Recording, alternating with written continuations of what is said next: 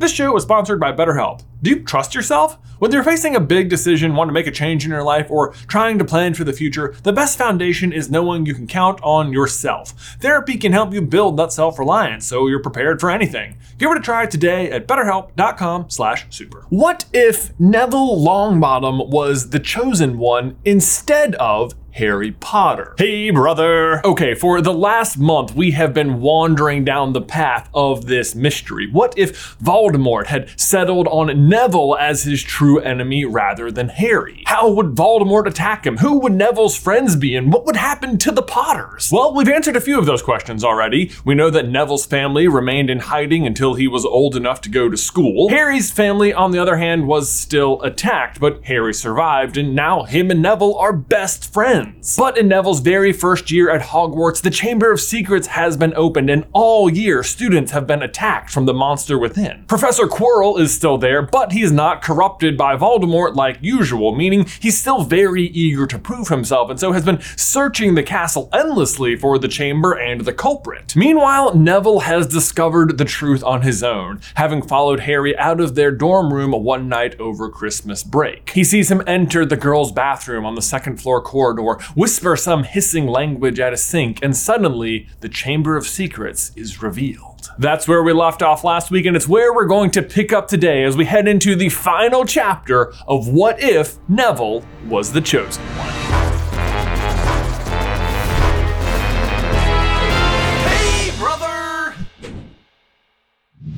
Neville ran. He didn't know where he was going, he just knew he needed to be far away from that place, that truth, the truth that his best friend was the one opening the Chamber of Secrets and attacking students. And without knowing how he'd ended up there, Neville suddenly found himself alone in the Great Hall. He removed Harry's invisibility cloak and sat staring at his hands, wondering what he should do and how it was even possible. Should he turn Harry in? No, he couldn't get his best friend expelled, but he also couldn't let him keep attacking people. Care for some company? Said a voice that caused Neville to cry out in alarm. He looked up to see, of all people, Albus Dumbledore sitting across from him. Certain he was about to be in severe trouble for being out of bed so late at night, he responded dumbly, good evening, sir. I was just looking for a warm beverage to help you sleep, I am sure, responded Dumbledore. No worries, Neville, I myself was just doing the same. Look at Dumbledore making up silly lies for the benefit of his students. And at that moment, Dumbledore tapped the table and two large steaming goblets of hot chocolate appeared before them. I dare say, though, you seem to have taken a seat at the wrong table, said Dumbledore, looking around. Neville gathered his bearings enough to realize that he had indeed sat at the Hufflepuff table by accident. Feeling as though the threat of punishment seemed to have passed for the moment, though, Neville responded, Sorting Hat almost put me in Hufflepuff, you know? Sometimes I'm not sure I'm brave enough for Gryffindor. And I'm sure you would have done great in Hufflepuff as well. You're clearly a hard worker and a loyal friend.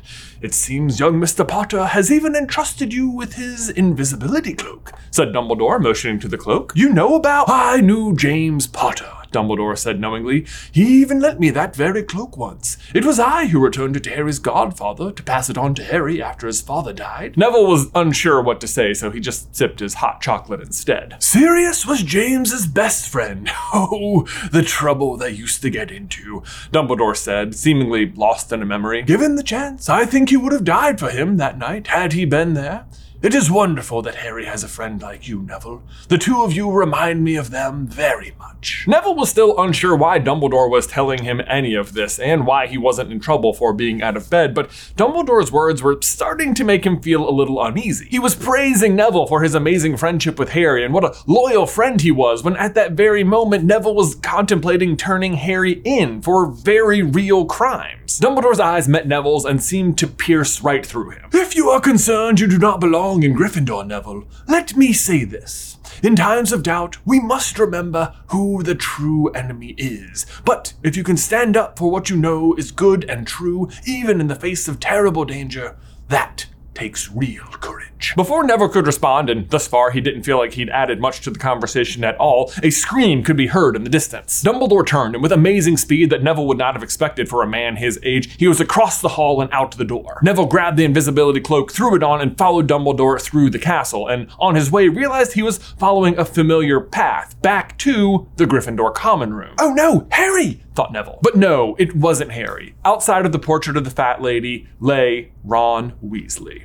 petrified. Neville, still under the cloak, raced past Dumbledore and up to the dormitory, where he found Harry asleep in his four-poster. How had Harry gotten back to the dormitory? How could he be asleep, and why would he attack Ron? Neville's fear of Harry in that moment was matched only by his rage at what Harry had just done. He didn't know what to do, just that he couldn't be in the dormitory any longer. He spent the rest of the evening down in the common room with Ron's elder brothers, who had been awakened and informed of the attack. A guard had been placed at the portrait hole, but Neville knew it was no good, that the real enemy was asleep upstairs. The real enemy. That is what Dumbledore had just told him down in the Great Hall, and what the note from his grandmother had said when she sent him the Remember-All. Remember who the real enemy is. Struck with an idea, Neville threw caution to the wind and rushed up to his dormitory and fished the Remember-All out of his trunk. His trouble all year with this particular item had been that any time it grew red and cloudy, he just felt frustrated, unable to remember what he'd forgotten. But now Neville focused all of his energy into the question, who is the real enemy?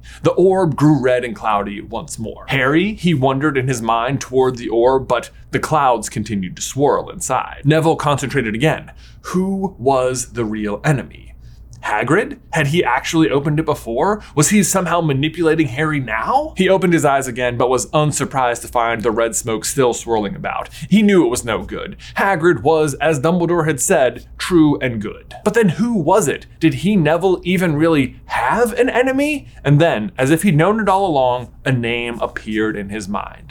Voldemort? He opened his eyes and was not surprised to see the smoke had vanished, and he held nothing in his hand but a clear orb. And suddenly, Neville knew what he had to do. "Hey, it's clear," said a voice from behind him. Harry had awoken and seen the smoke vanish. "Oh yeah," said Neville, ready to confront Harry, but suddenly Harry's appearance caught him off guard. He looked pale, his eyes were watery and red. He looked terrified. "Harry, I need to talk to you. Ron's been attacked, and last night It's me!" burst out Harry. "It's me, Neville. I don't know how, but I'm the one attacking people. I think something's wrong with me. I keep blacking out and waking up, and then someone's attacked." "I forgive you," said Neville, almost at once, the words coming to him without even thinking.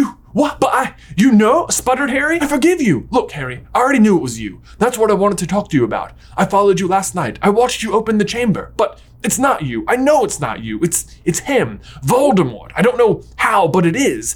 And I forgive you. You're the best in our year, and my best friend, Harry, and I know you never hurt anyone. Except maybe Malfoy," Neville added after a pause. And suddenly both boys were laughing and hugging, and the relief on Harry's face was palpable. "But what do we do? I think it has something to do with that," Harry said, pointing to his notebook. It talks to me. I write it, and his name is Tom Riddle. He talks back. He's brilliant. He knows so much magic. He's been helping me learn this year, but sometimes I'm writing it and I just go black. "We'll take it to Dumbledore," said Neville. "Maybe he knows who this Tom Riddle is." The two boys set off for Dumbledore's office at once before realizing that they had no idea where it was. Not willing to be deterred, though, they headed for the Great Hall, where breakfast was just being served. Dumbledore was eating at the head table, and the boys rushed forward to try and tell him what they knew. But before they could reach him, a smug-looking man with long, sleek blonde hair and a portly man in a lime green bowler hat entered the Great Hall. "Another attack last night, Dumbledore," said the blonde man. "I'm afraid the governors have voted at once for your removal. We've come to escort you out of the school immediately." "Ah, Lucius, Cornelius, love to see you both on this fine holiday," responded Dumbledore in a tone far removed from someone who has just received news they were being forcibly removed from their position. "Apologies about this, Dumbledore," said the man named Fudge.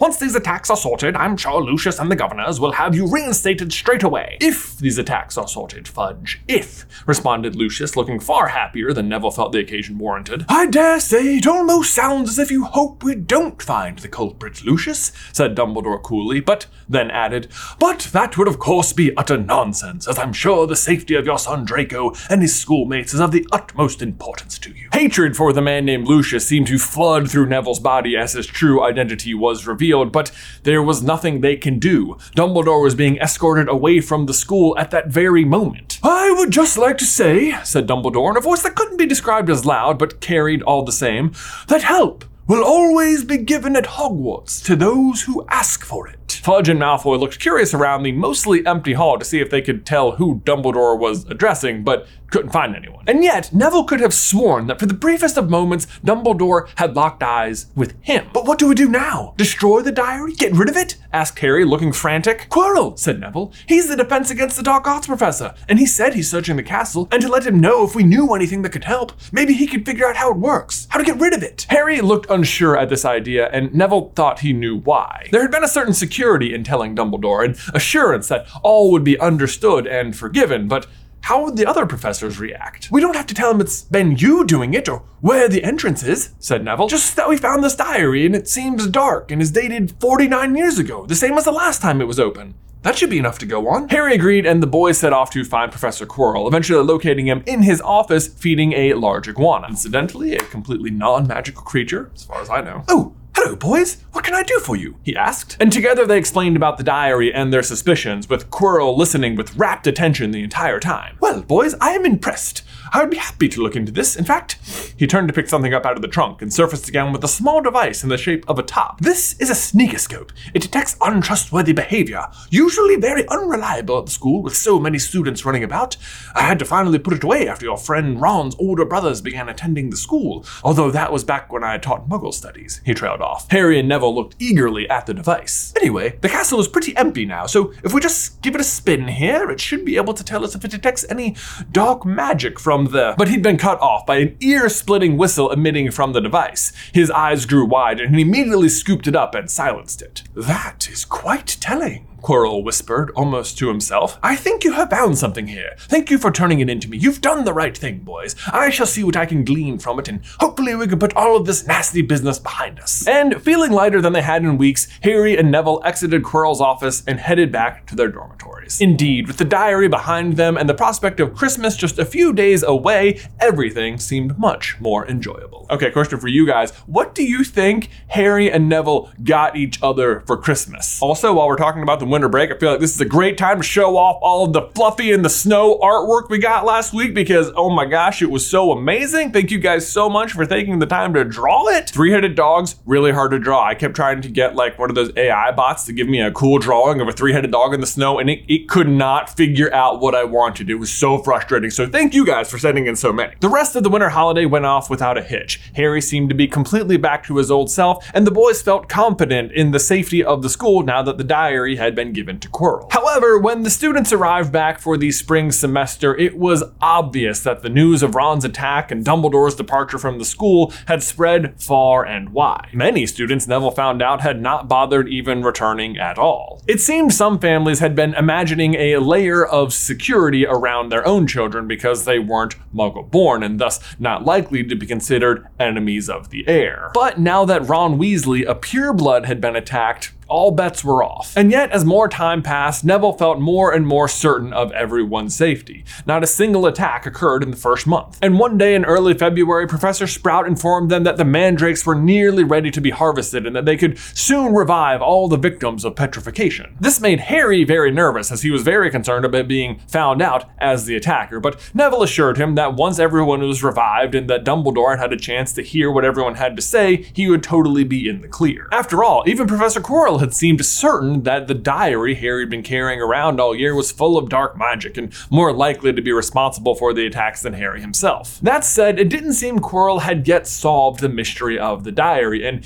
Neville wasn't sure if he was imagining it, but it seemed his defense against the dark arts professor was getting paler and paler by the week. Neville and Harry didn't have time to worry about Quirrell, though. The next Quidditch match of the year was coming up, and Harry was determined to make a repeat performance that he could enjoy properly this time. This meant he and Neville were heading down to the Quidditch pitch every day so that Harry could get in some extra practice. Neville still wasn't great on a broom, but he was certainly good enough to float in place and throw golf balls for Harry to go chasing after, and he was impressed how Harry almost never missed a catch, no matter which direction he threw the balls. When the day of the next match arrived, Gryffindor versus Hufflepuff, Neville was very confident about Harry's chances. It wasn't just Harry's extra practice, but one of Hufflepuff's best chasers had been kept home by his parents who were afraid of the attacks, and the Weasley twins seemed more determined than ever to get a win as a show of support for their brother Ron. Nonetheless though, Hufflepuff started the match much stronger than Slytherin and managed to put up 40 points to Gryffindor's 10 in the first 15 minutes of play. Twice, Neville saw Harry dive for the snitch, only for the Hufflepuff Seeker to cut him off and cause him to lose sight of it. And now Neville was watching in horror as a blur of yellow shot towards the center of the field. The Hufflepuff Seeker had clearly seen the snitch and was racing towards it. Harry was on the opposite end of the field, but Harry had noticed what Neville had noticed and was now shooting towards the center as well. Harry looked to be gaining ground, but it was impossible to tell who would get there first. It looked like the two Seekers were about to collide. Then, suddenly, at the last moment, the snitch switched directions and flew straight up into the sky. Both Seekers swerved to miss each other, then pulled their brooms up to continue the pursuit. Hufflepuff had began their ascent sooner, but Harry was lighter and faster and was gaining ground quick. But was it fast enough? They both reached out, but Harry kicked off his broomstick, going completely airborne, and grabbed it. His broom caught up with him just in time for Harry to catch it again and save him from plummeting down to the field. He held the snitch aloft. Gryffindor wins! Sorry, you know I had to get a Quidditch match in there though. Cheers erupted around the stadium as the teams landed on the ground. "Party in the common room!" shouted one of the twins as they hoisted Harry into the air. Neville couldn't remember feeling happier as the crowd made its way back up to the castle. Gryffindor was in the lead for the House Cup. His best friend had just won his second Quidditch match, and there hadn't been an attack in a month. But as the Gryffindors made their way through the second floor corridor, they came to an abrupt halt.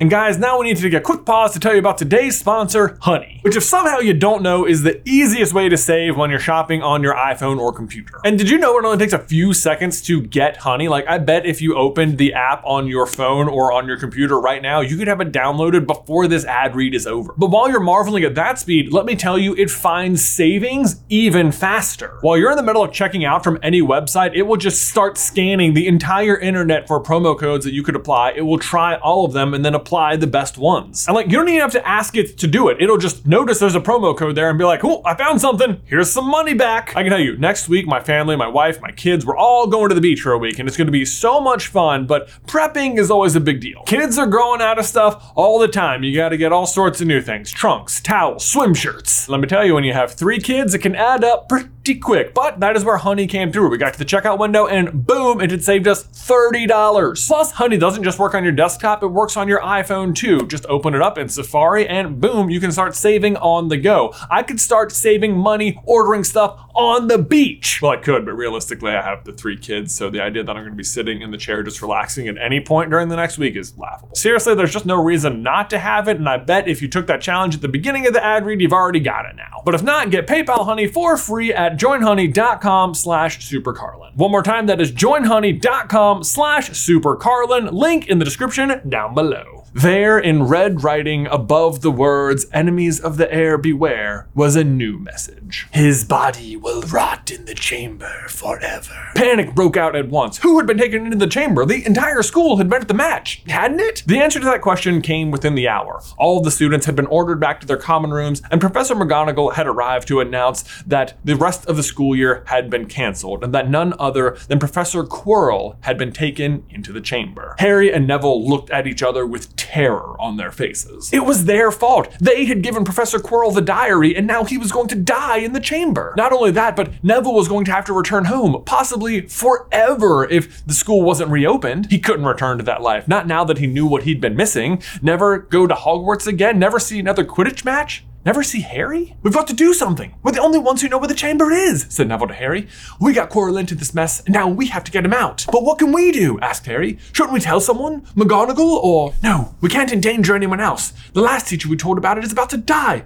Look, Harry, I know this sounds crazy, but somehow I think it's supposed to be us. Harry didn't need any more convincing. I'll get the cloak. We'll go tonight. We go down the trapdoor. Tonight.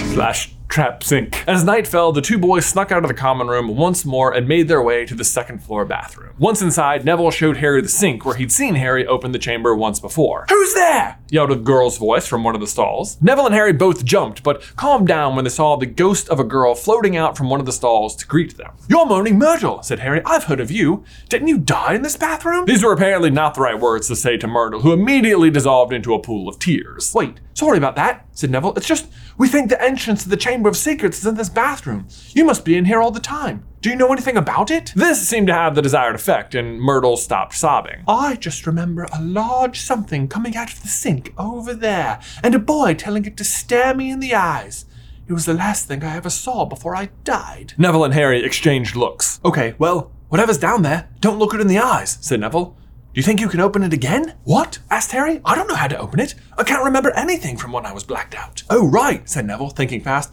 Well, I remember you standing here, and you whispered some kind of hiss at it. It sounded like a snake or something. Can you remember how it sounded? Can you do it again? Asked Harry. Maybe, said Neville, rather unsure of himself, but feeling he had nothing to lose, began making hissing noises at the sink. It took several minutes of trying, but eventually, and much to Neville's surprise, the sink began to transform once again into the entrance of the Chamber of Secrets. Well done, Neville, said Harry excitedly. I'll go first. And with that, Harry jumped through. From there, the two boys made their way through a series of tunnels. At some point, Neville had to hiss at another door to get it open, but eventually they found it. The Chamber of Secrets. Before them stood a large underground atrium, lined on both sides with statues of huge snake heads. And there at the other end lay Quirrell! The boys yelled out. Rushing to their professor's side, things looked grim. He looked paler than ever, and after checking his pulse, they found his heart was barely beating. He won't answer you, said a cool voice from the shadows. The boys looked up to see a handsome boy in Slytherin robes walking toward them. Tom, what's going on? What happened to him? How are you down here? Asked Harry. Good to see you again, Harry. Am I to assume this is your friend, Neville Longbottom, the one you've been writing about? His eyes settled on Neville, looking hungry, and Neville thought he saw a flash of red behind them. I'm Neville, said Neville, trying to sound braver than he felt. Then your professor has served his true purpose, said Tom, a real hint of excitement rising in his voice. I knew you couldn't resist coming to save him. Knew from everything Harry told me you wouldn't risk the school closing, returning to your hidey hole forever. It would have been safer, though, Tom trailed off. It's been you, Neville said. You've been controlling Harry. But I thought the true enemy, Voldemort. How dare you speak that name, shouted Tom. I suppose you think yourself brave, just as this worthless professor did. Yes, I was the one controlling Harry, telling him where the chamber was, how to open it, carrying out the noble work of Salazar Slytherin. But it was all just to get your attention, Neville. Me? Said Neville nervously. Yes, the entire year, my real target has been you.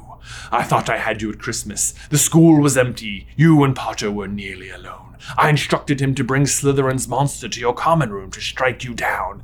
Instead, we ran into that Weasley boy out looking for you two. Pathetic. But why me? I don't even know you. I've never known anyone until this year. And why is that, Neville? It's because you've been hiding. From me, hiding where Dumbledore thought you would be safe. But look at the great Dumbledore now, driven away from the castle by the mere memory of me. Dumbledore will never really be gone, not as long as there are those who recognize what is good and true, shouted Neville. And at these words, a flash of fire appeared in the air, and a large red bird swooped down, dropping into Neville's hands the Sorting Hat? Tom cackled in amusement. Does that mean you're Voldemort? Said Harry, taking a step in front of Neville. But he's gone. He's been gone for 10 years. At last you realize the truth, Potter. Very good, yes. I am Lord Voldemort. As he said this, he scratched the letters of his name in the air, Tom Marvolo Riddle, which rearranged themselves to spell the same sentence he just spoke. The Dark Lord never fell, though, Potter. He's been waiting. I've been waiting this whole time for him, he said, motioning to Neville. The boy with the power to defeat the Dark Lord. Well, we'll see about that. The what? Said Harry and Neville together. My true self opened this chamber 49 years ago. He's been looking for you for the last 10 years, Neville, waiting for you to come to this school where Dumbledore thought you would be safe. But he knew once you were here, he could attack you. With this, Tom said, holding up the diary. With me, which is to say, him. He concealed in this diary a version of his 16-year-old self. He's been writing in the diary for the last 10 years, telling me about the hunt for Neville Longbottom and how I was to destroy him, how he would send the diary to the school with the Malfoy boy, how I was to manipulate him and destroy you. Neville suddenly remembered meeting Malfoy on the train and the book he was holding, the sinking sensation he'd felt when they shook hands. But he lost it. And to my surprise, Harry Potter, your new best friend, found it instead, and he began writing to me. It was perfect. I was closer to you than I ever could have hoped. But then you got wise, gave me over to him, he said, motioning towards Quirrell. Quirrell here has been seeking glory all year long, all his life, really. I promised it to him, how badly he wanted to find the chamber, to vanquish the monster within.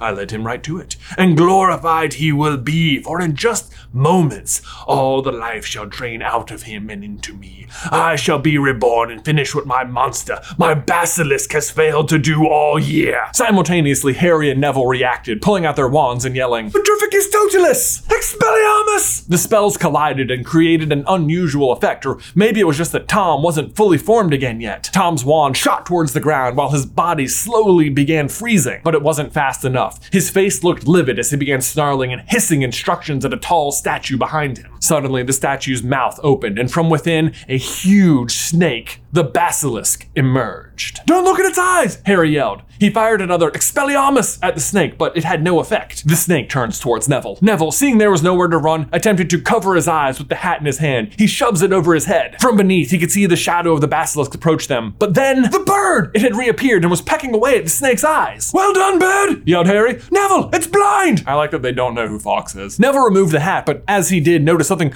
hard and heavy land on his head. He reached up and was surprised to find a huge silver sword with rubies glistening in the handle. Whoa! Neville said. Looking up, Neville saw the basilisk had turned its attention towards Harry, who'd been throwing rocks at it to distract it. But now Harry had nowhere to go. The snake lunged. Neville ran towards the snake, sword drawn. Protego! Shouted Harry. The shield charm burst apart as the basilisk collided with it, and the resulting force sent Harry's wand spiraling away from him. There was nowhere else to go. The basilisk lunged again for Harry, but sink! Neville threw all of his weight behind the sword, shoving it straight up through the basilisk's mouth and into its brain. The basilisk recoiled in agony before finally falling over. Dead. No! Tom shouted. The effects of the bodybind curse had worn off, and he was on his feet again with his wand. But no, it's better this way, of course. It had to be me. I should be the one to do it.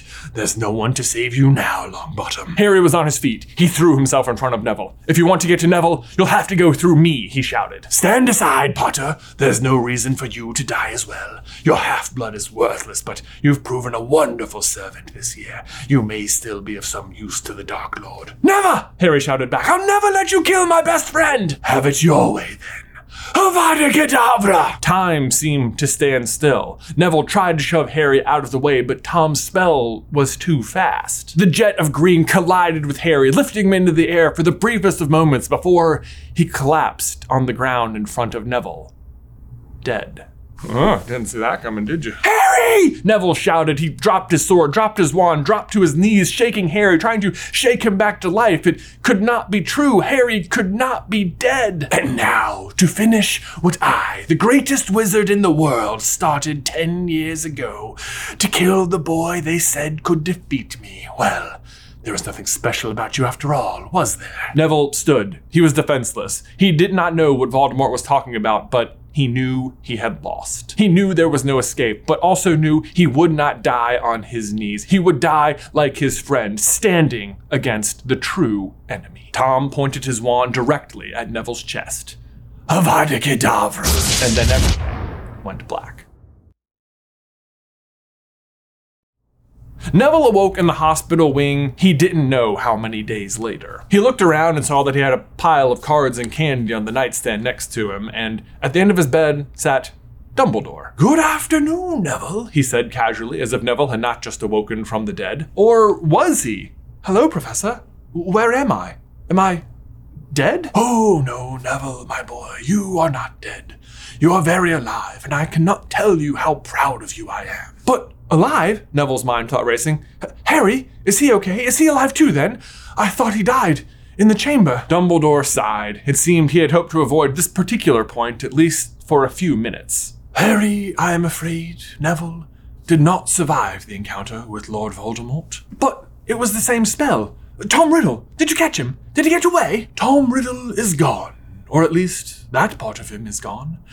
Neville, what happened in the chamber is truly unique, and so I can only guess as to what happened, but here is what I have been able to piece together. You and Harry shared a great friendship, as great as any as I've ever seen pass through these halls. He loved you like a brother, Harry, much the way his own godfather loved James Potter.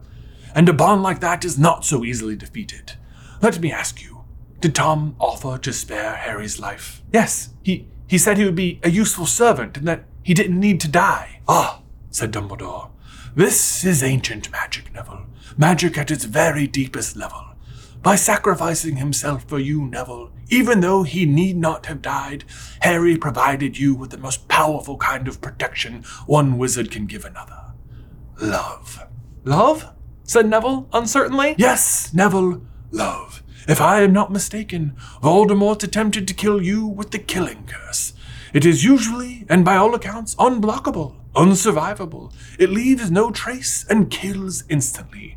But in dying for you, it appears Harry has allowed you to break the rules, as you two are always so prone to doing, he said with a wink. Not only did you survive the curse, but it seems to have backfired upon Voldemort, destroying him in the process, and while it usually fails to leave any mark at all, it seems you've been left with a rather unique scar. He motioned to Neville's chest. Neville looked down to discover what appeared to be a thunderstorm's worth of lightning scarred across his chest. I mean, way cooler than one bolt, right? What about Professor Quirrell? Quirinius, I am sad to report, did not survive the night either.